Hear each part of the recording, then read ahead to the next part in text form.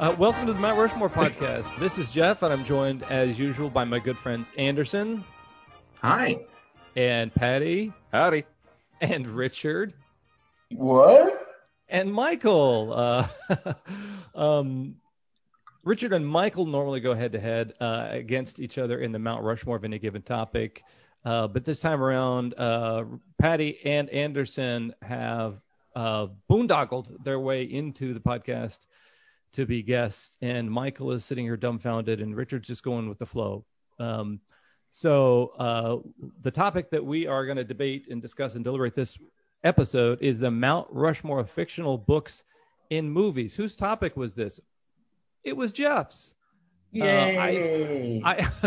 We've done the topics of movies and different topics regarding literature and books so many times in the Mount Rushmore podcast, but I'm fascinated about how the power of literature often makes its way into cinema, and it could plot devices often rotate around something important, a MacGuffin or a piece of knowledge or something that is found inside a book of some kind. So I thought it'd be fun to discuss those things, and not necessarily the real things like the Holy Bible or I don't know, the nuclear launch codes necessarily, but fictional things. So Michael's birthday is coming up next week, so it will have been the day before this podcast airs. So Michael, you go first. Oh, awesome. Okay. Well, my first book I think is maybe the most obvious choice, but when you're talking about Rushmore, sometimes you do speak in an obvious language, and that is The Princess Bride by S. Morgenstern from the film The Princess Bride from 1987. Also on my list, Michael. Very good. It's as it should be. Guest judges or competitors, Patty and Anderson, you guys can be like the ref in a WWE match, and you can. I can knock them unconscious. Turns. That's great. Yeah. I mean, I've got a couple of folding chairs in the closet. Will that help? Yeah. What do you guys think of this choice that Richard and Michael have both selected? I think it's got depth, it's got legs, and I hope it's leather bound. Ooh, that sounds like a Cabernet or this choice. What is it about that book that made you choose that book in that film, Michael? Well, for me, I think that there is like this. I think the film probably could have stood on its own without the kind of additional narrative of the sick kid being visited by his grandfather, reading him this book. And, there's just this really lovely kind of push and pull with, Fred Savage and Peter Falk is this kid that, obviously in the mid 80s just wants to stay in bed and play video games while he's sick and not listen to his grandpa reading a story. And I think the story itself works. Like if we just saw The Princess Bride as a film, it would probably be fun and funny because of all the because the way it was written. But I think that there's just this added depth of it really personalizes the film. And I just love the way that they keep kind of pulling out of the film to come back to this story being read, and just little lines like you've already read that part, and they kind of yada yada past a love scene, and it's just it really makes the film feel like it's being something that's read rather than something that's just being watched. It's a very described film, and I think that William Goldman did such a amazing like the screenplay for it is just so perfect, and I think that the addition of it being within the film about the thing that they're talking about is just it's just perfect. Hey, Michael, have you read the book at all? Long time ago, long time ago, probably when I was 12 or 13. Sure. So the book itself, and I know this because we just read the book to our kids into last year, is actually William Goldman presents it as his abridged version of the story, The Princess Bride by S. Morgenstern. And throughout the story, he kind of breaks in with like little asides about this is kind of S. Morgenstern's, satire on the political scene in in Florin at the time, making it seem like Florin's a real place. So it gets very meta from a book perspective, and then you take that and you filter in what's going on in the movie, that it's somebody reading a book to a kid when there actually was a book called The Princess Bride. And I just love the way that kind of all interplays. Oh, fun. So within the book, is William Goldman speaking as William Goldman? Yes, he's speaking as a version of William Goldman who has decided to abridge his favorite novel from a kid, which was The Princess Bride. It's funny. So he's kind of a Charlie Kaufman-esque before Charlie Kaufman. Yeah. Cool. Okay, that's a great first choice for both of you guys. Anderson, it occurs to me that it's, I don't know, 11:20 your time or something like that. You don't have to stay on. Don't feel like you have to. I have young children. This is the only time I get. Okay, you are welcome to. Are you guys as in love, Patty and Anderson, with this film as many people seem to put this Shawshank Redemption? We also all like Elvis Costello on their MySpace profile. I would say yes, mostly because Anderson and I actually happen to be on a social Zoom call once a week, and one of the things that we discussed this past go-round was we got into a debate on the most quotable movies ever. And The Princess Bride actually came up as one of the most quotable movies. I mean, I have no issue speaking for Anderson and myself when I say, yeah, of course we love the movie. I mean, I'd be curious to meet the person who doesn't love the movie. There's definitely going to be some socio-political or perhaps psychological issues with a person who does not love this movie. One might say it's inconceivable. Inconceivable. Okay, cool. So that is Richard and Michael's first choice. Richard, what is your second choice? All right, so my second choice is from the movie Misery, and it's the book Misery Returns, which is the book that Paul Sheldon is forced to write. Mm-hmm. Yes. Also on my list. It's also on your list? Oh, holy balls. Oh, boy.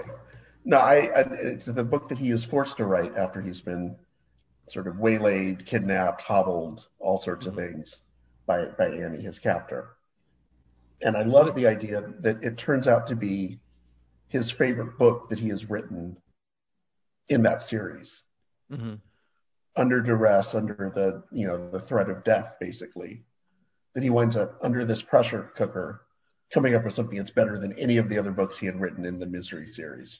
Mm-hmm. Richard, let me ask you a question on that, just because, and you might be coming to this point, but if I'm not mistaken, from the when he was writing that book, Annie was essentially like an editor-publisher type, and like forced him to do rewrites because she didn't like what he was writing or didn't think it was fair, and so because of that, he was forced to rewrite it a couple of times. Am I remembering that correctly? Yeah, I think you remember that correctly. I think that she does, as the obsessive fan, sort of becomes the voice of the reader in a lot of ways. So I think you're absolutely on point with that. Yeah.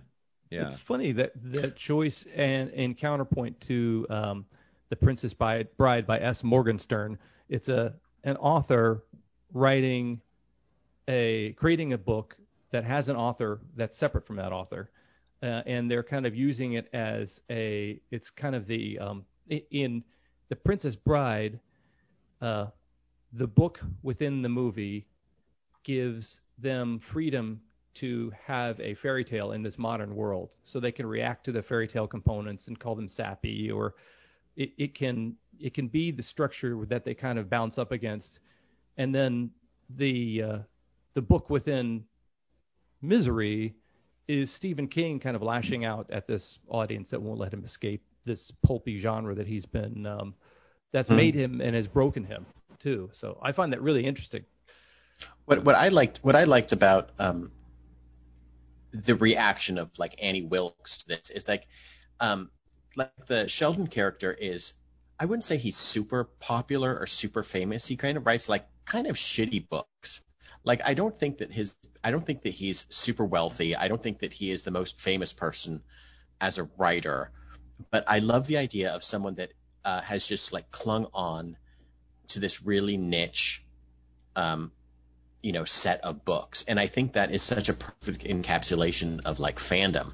When you take something in that becomes yours, that you know everything about, that you've devoted to, that you're starting to potentially like write fan fiction about because you think you understand the characters more than the author does.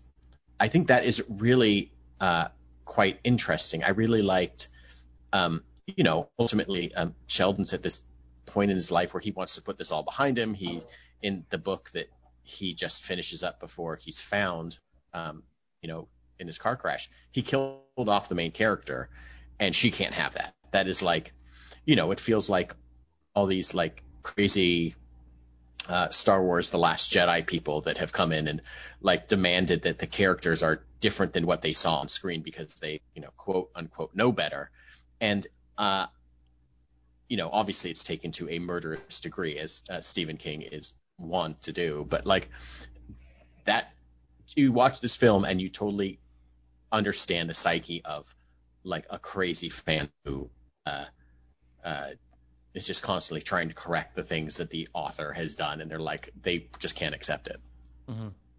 It's also interesting that it's, from like a very broad story spectrum, it's the plot of Whiplash before the movie Whiplash came out. And that is, in order for someone to reach the apex of their art, they have to be tortured and go through hell.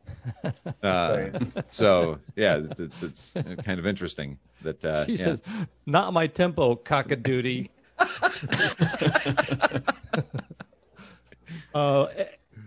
Patty, what does the number 109 mean to you? Anything? 109. No. It was episode in which you joined us for to discuss cover songs better than the original. That was, yeah. Okay, so that was the 109th episode. I was thinking season episode. 1, episode 9. I wasn't on season 1 of this. Well, Anderson. We were barely on season 1. Fair enough. So, if listeners, this is our halftime, so we're going to ask you to go back and dig into the archives. You got time on your hands. There's knock wood. There's not going to be another lockdown, but there might be. So you'll have the opportunity to, when you're not when you're not traveling and flying and joining all your family for the holidays this season, you'll have plenty of time to listen to this podcast. And you should listen to episode 109, in which we discuss with Patty cover songs that are better than the original. And then Anderson, I know your voice, your dulcet tones have appeared on a few episodes, I think, giving your suggestions for certain topics. Do you recall which ones? I was able to participate in the 100th episode party, in which I brought the Spider-Man villain category. That's right. That's true. Ah, outstanding. My son Felix is presently obsessed with Spider-Man villains.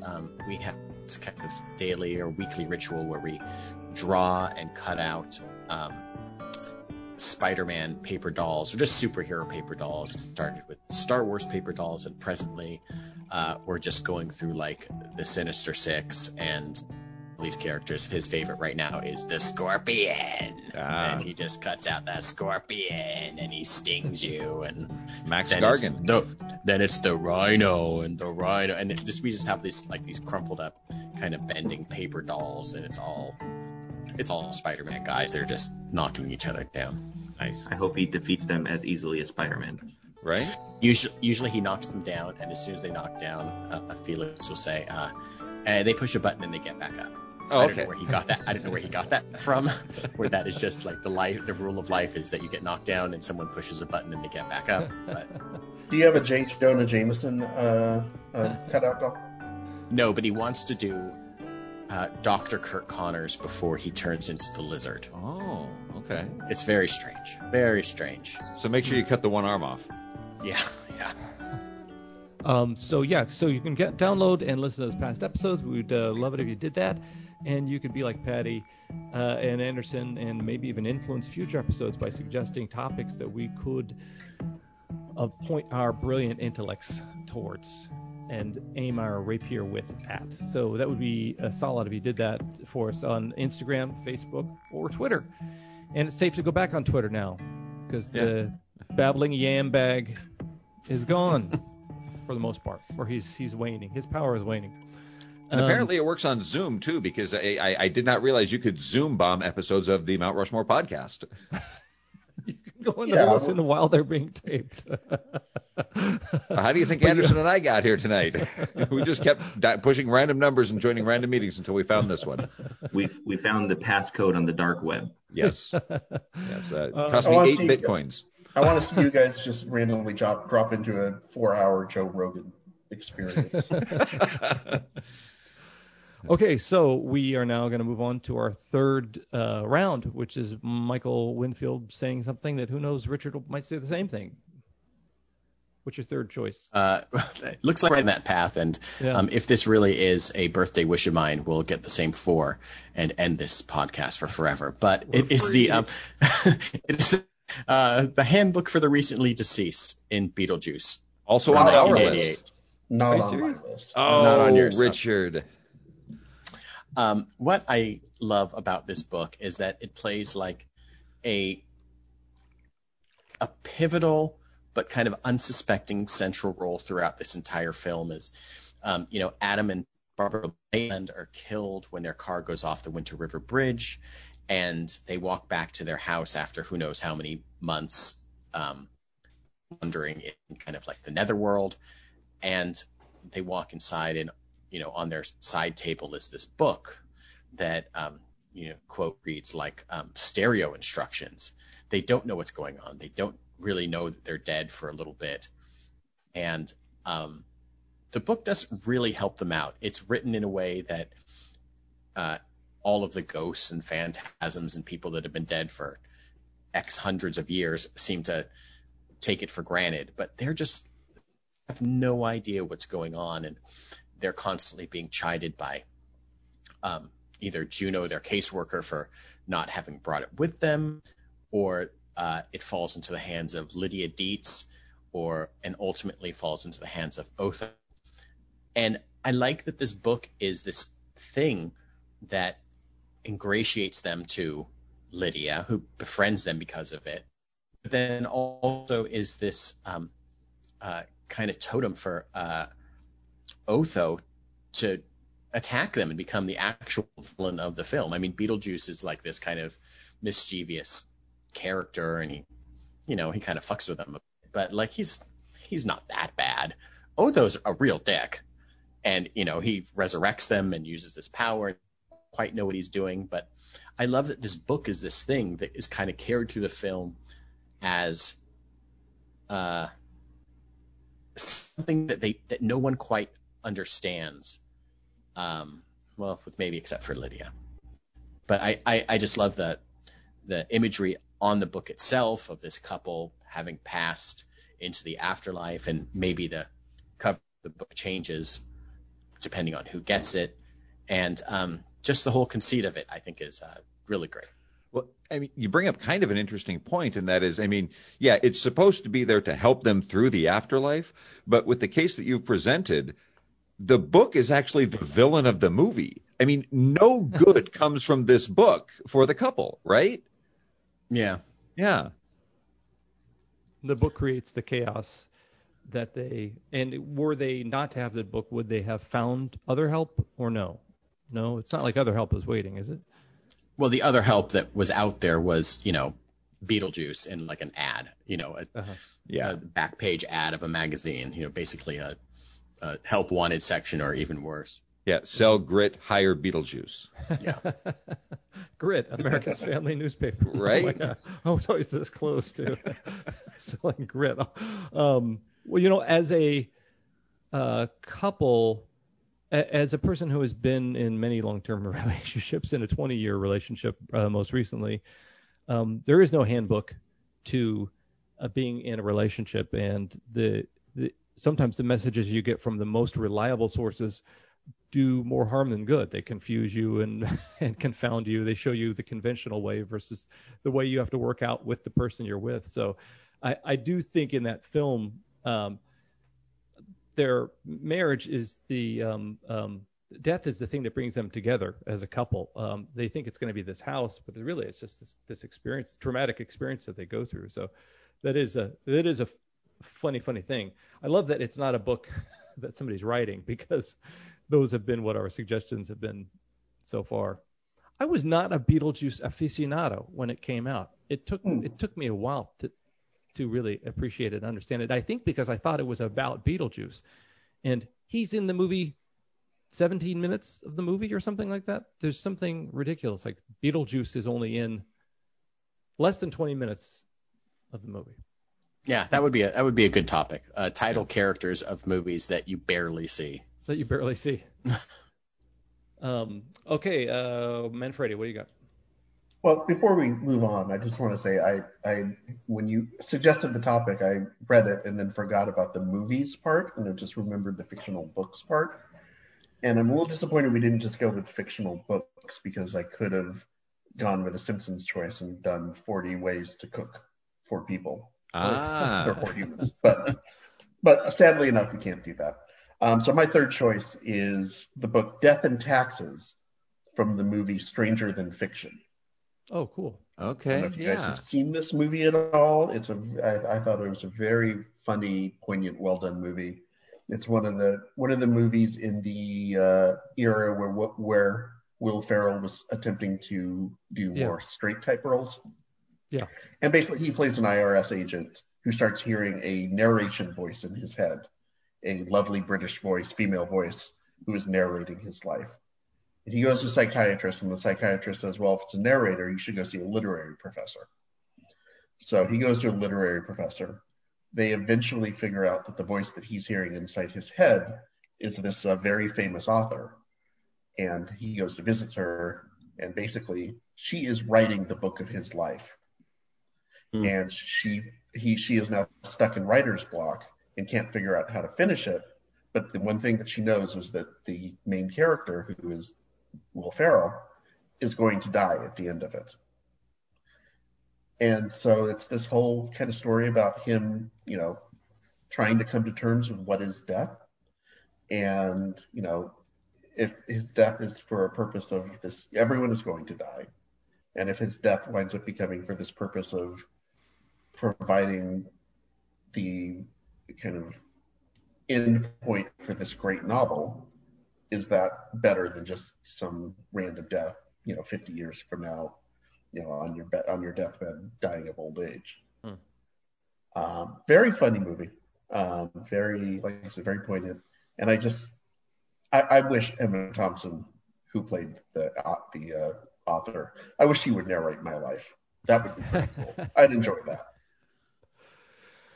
That's one of those, I think I'd heard the genre described as high-low concept. It's like a high concept plot with a very character-driven execution. I feel like, like Groundhog Day, there are these moments where it's a drama, where even this big, hokey, finoky kind of plot doesn't overwhelm the fact that these people are feeling pain and uncertainty and loss.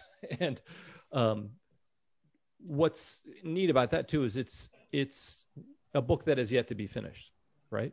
Right. Yeah, she is in the process of writing it. Mm-hmm. Question in context of the movie.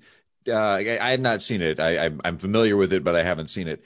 Does the interaction that Will Ferrell's character have with the author, does it get meta enough that makes it into her book?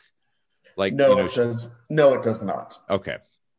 As far as I remember, it's been 10 years since I've seen it. So yeah, because I mean, there would be something kind of fun about that. It's the old Bugs Bunny trope where, like, Daffy Duck is arguing with the animator who's actually creating him, and it seems like that would be an opportunity for something like that, but I guess it didn't in that movie. As a motion graphics and VFX professional, Patty, you might enjoy the film. There's so much motion type in it that was done by a company called MK12 out of Kansas City. Okay. Who did the Bond openings for Casino Royale and a few films to follow. So really cool typography, like in the film. So well, see, now I have two reasons to go check it out. Manfredi's recommendation, and B, a technical professional reason. I got to watch this movie. Then you write it off afterwards. Yeah, expense that bad boy. Yeah. Jeff, your depth of Kansas City Hollywood post-production professionals is fascinating. He's the Annie Wilkes of Kansas City post-production professionals. I love it. Winfield, what is it? What you got? What's the last one? Okay, my last one is The Hitchhiker's Guide to the Galaxy from the 2005 film Hitchhiker's Guide to the Galaxy. Also, the book, the radio play, the TV series, the fragrance, the fragrance, the Mel Brooks version of it. That what is I really focused on the idea of like a very central book within these movies, and The Hitchhiker's Guide, when I started thinking about it, is just this wonderful way to get this one person, Arthur Dent, into this greater universe, and for it to be this just, it was Wikipedia before Wikipedia. It was this collection of anecdotes and facts, about planets and things and drinks and sex and everything. And he has no idea what's going on. Like, I think what the greatest thing about this book is that it's presented to this person, initially in the mid 70s, before information was so readily available. Right. The idea of opening up your laptop or phone or whatever and looking anything up, 40 years ago is so different from today, when it's just like, okay, I can't quite remember the name of the lyrics to a song, so I can look up something close to it now, and I'll be able to find it. But the idea that that there is information, whether it's true or not, at your fingertips, I think is great. And just the idea that he runs into Prefect, and he's his kind of friend, and he's this friend that is a writer for this shitty book and this guide, and I just love this thing as an artifact in this universe that everybody trusts and everybody knows about. And Thompson being here, if there's any person that I would love to just narrate my life or anything, at least the movie, would be just Stephen Fry. Yeah. I don't think there's a lot that can be said about his voice. Is just this perfectly enlightening yet also somehow condescending voice, which I think is what is needed for this book. I do think maybe in Europe they have more use for guidebooks than we do here. If one could get in his Morris Minor and drive to Italy or France or Germany, I think there is a bigger culture that supports that book. Obviously, we have guidebooks and things here, but I imagine over there it's probably even more commonplace to have a big stack of these on the shelf in your home of your place, of your grandparents or something. So I discovered this book when I was a teen, when I was, I think, junior high, and that and the sequels were just something to kind of hold on to as adolescence was rattling my brain. But loved it. What were we going to say? There seems to be, I think the European travel aspect plays a big part of it. There's so much inter country traveling that goes on within Europe. America doesn't quite have that. We tend to have like the here is the weird giant ball of twine. Right. The mystery spot. Here's the mystery spot. Here is like Sam and Max hit the road, and all of a sudden, you want to see the world's smallest fork? I guess so. Like all these, like we're a country of like weird things, rather a country of like how to interact with people. Well, yeah. I mean, we're a country of roadside attractions because we were the first country that actually had freeways and roads. Yeah, that and the fact that, in Europe, you've got like 9th century castles to look at, and we don't have that kind of history, really. Yeah, good point. We had to have something. Mm-hmm. Okay, yeah, it almost seems like in the some of these stories, the book is kind of an update to the treasure map that somebody might have, or the some kind of map that they might have had on their way on the adventure. So, all right, Richard, do you have one more? I do have one more. Okay. I can tell you what Richard's last one's going to be. My It's last obviously- choice is Old Custer by Eli Cash. Ah! Okay, so I have it written down right here. What? Well, everyone knows that Custer died at Little Bighorn. Holy But smokes. his book purpose is maybe he didn't. Presupposes. Man, I know you. Maybe you didn't. I know you. You know me so well. Which- Well, I did almost go with a family of geniuses Yeah. from the same movie. Uh-huh. I could have You were- mixed it up a little bit, but no. Well, that's it. Old Custer. The line that you just said is one of my favorite lines from any Wes Anderson film, Yeah. and I of use course, that yeah. anytime I'm watching or reading someone do something like pretentious and literary. This is so we get to judge. We've got guests Patty Cullum and Anderson Dadu who get to review and help me judge. Of course, we had similar choices. Misery Returns, the book in Misery Returns, and The Princess Bride were both books within the stories Misery and The Princess Bride. And then Guidebook for the Recently Deceased was from Beetlejuice. Hitchhikers was the titular book from Hitchhiker's Guide to the Galaxy. And then Death and Taxes from Stranger Than Fiction. And Old Custer from the Royal Tenenbaums. So I'm going to pick two, the easy ones, Misery Returns and Princess Bride. So now Anderson and Patty, you guys each get to pick one. So we've been texting back and forth during this podcast to make sure that we're on the same page. And one of the books that we both came up with at the same time was Handbook for the Recently Deceased. So I nice. know that we can count that one as one of our picks. Nice. Agreed. Okay. Agreed. All right. And what is the second? Is there a second one you want to pick?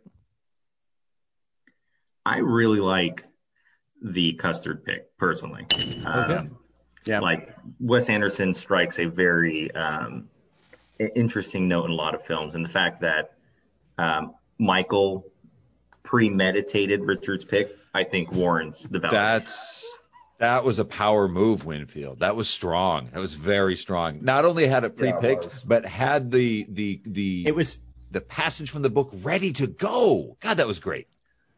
It was going to be Richard was either going to pick that or he was going to pick Yeast Lords from Gentlemen Broncos. I was 50-50. We could have gone either way. I could have gone either way. Yeah.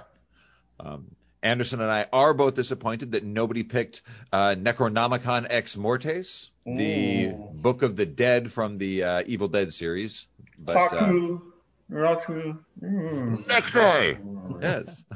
Hi, Cher. I have to say that book was actually the one that inspired the topic over Halloween. Yeah. Oh, perfect. Yeah. Well, see, okay, so we're definitely in the same zone. So yes, I think those are our judgments, Anderson.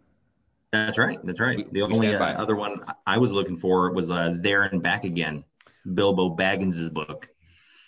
These guys don't like Lord of the Rings, so I decided to bail on that one. And your audience. I was playing to Jeff on that one. I know he's not a huge Lord of the Rings guy. I'm not much of a Tolkien guy. Okay. I don't know.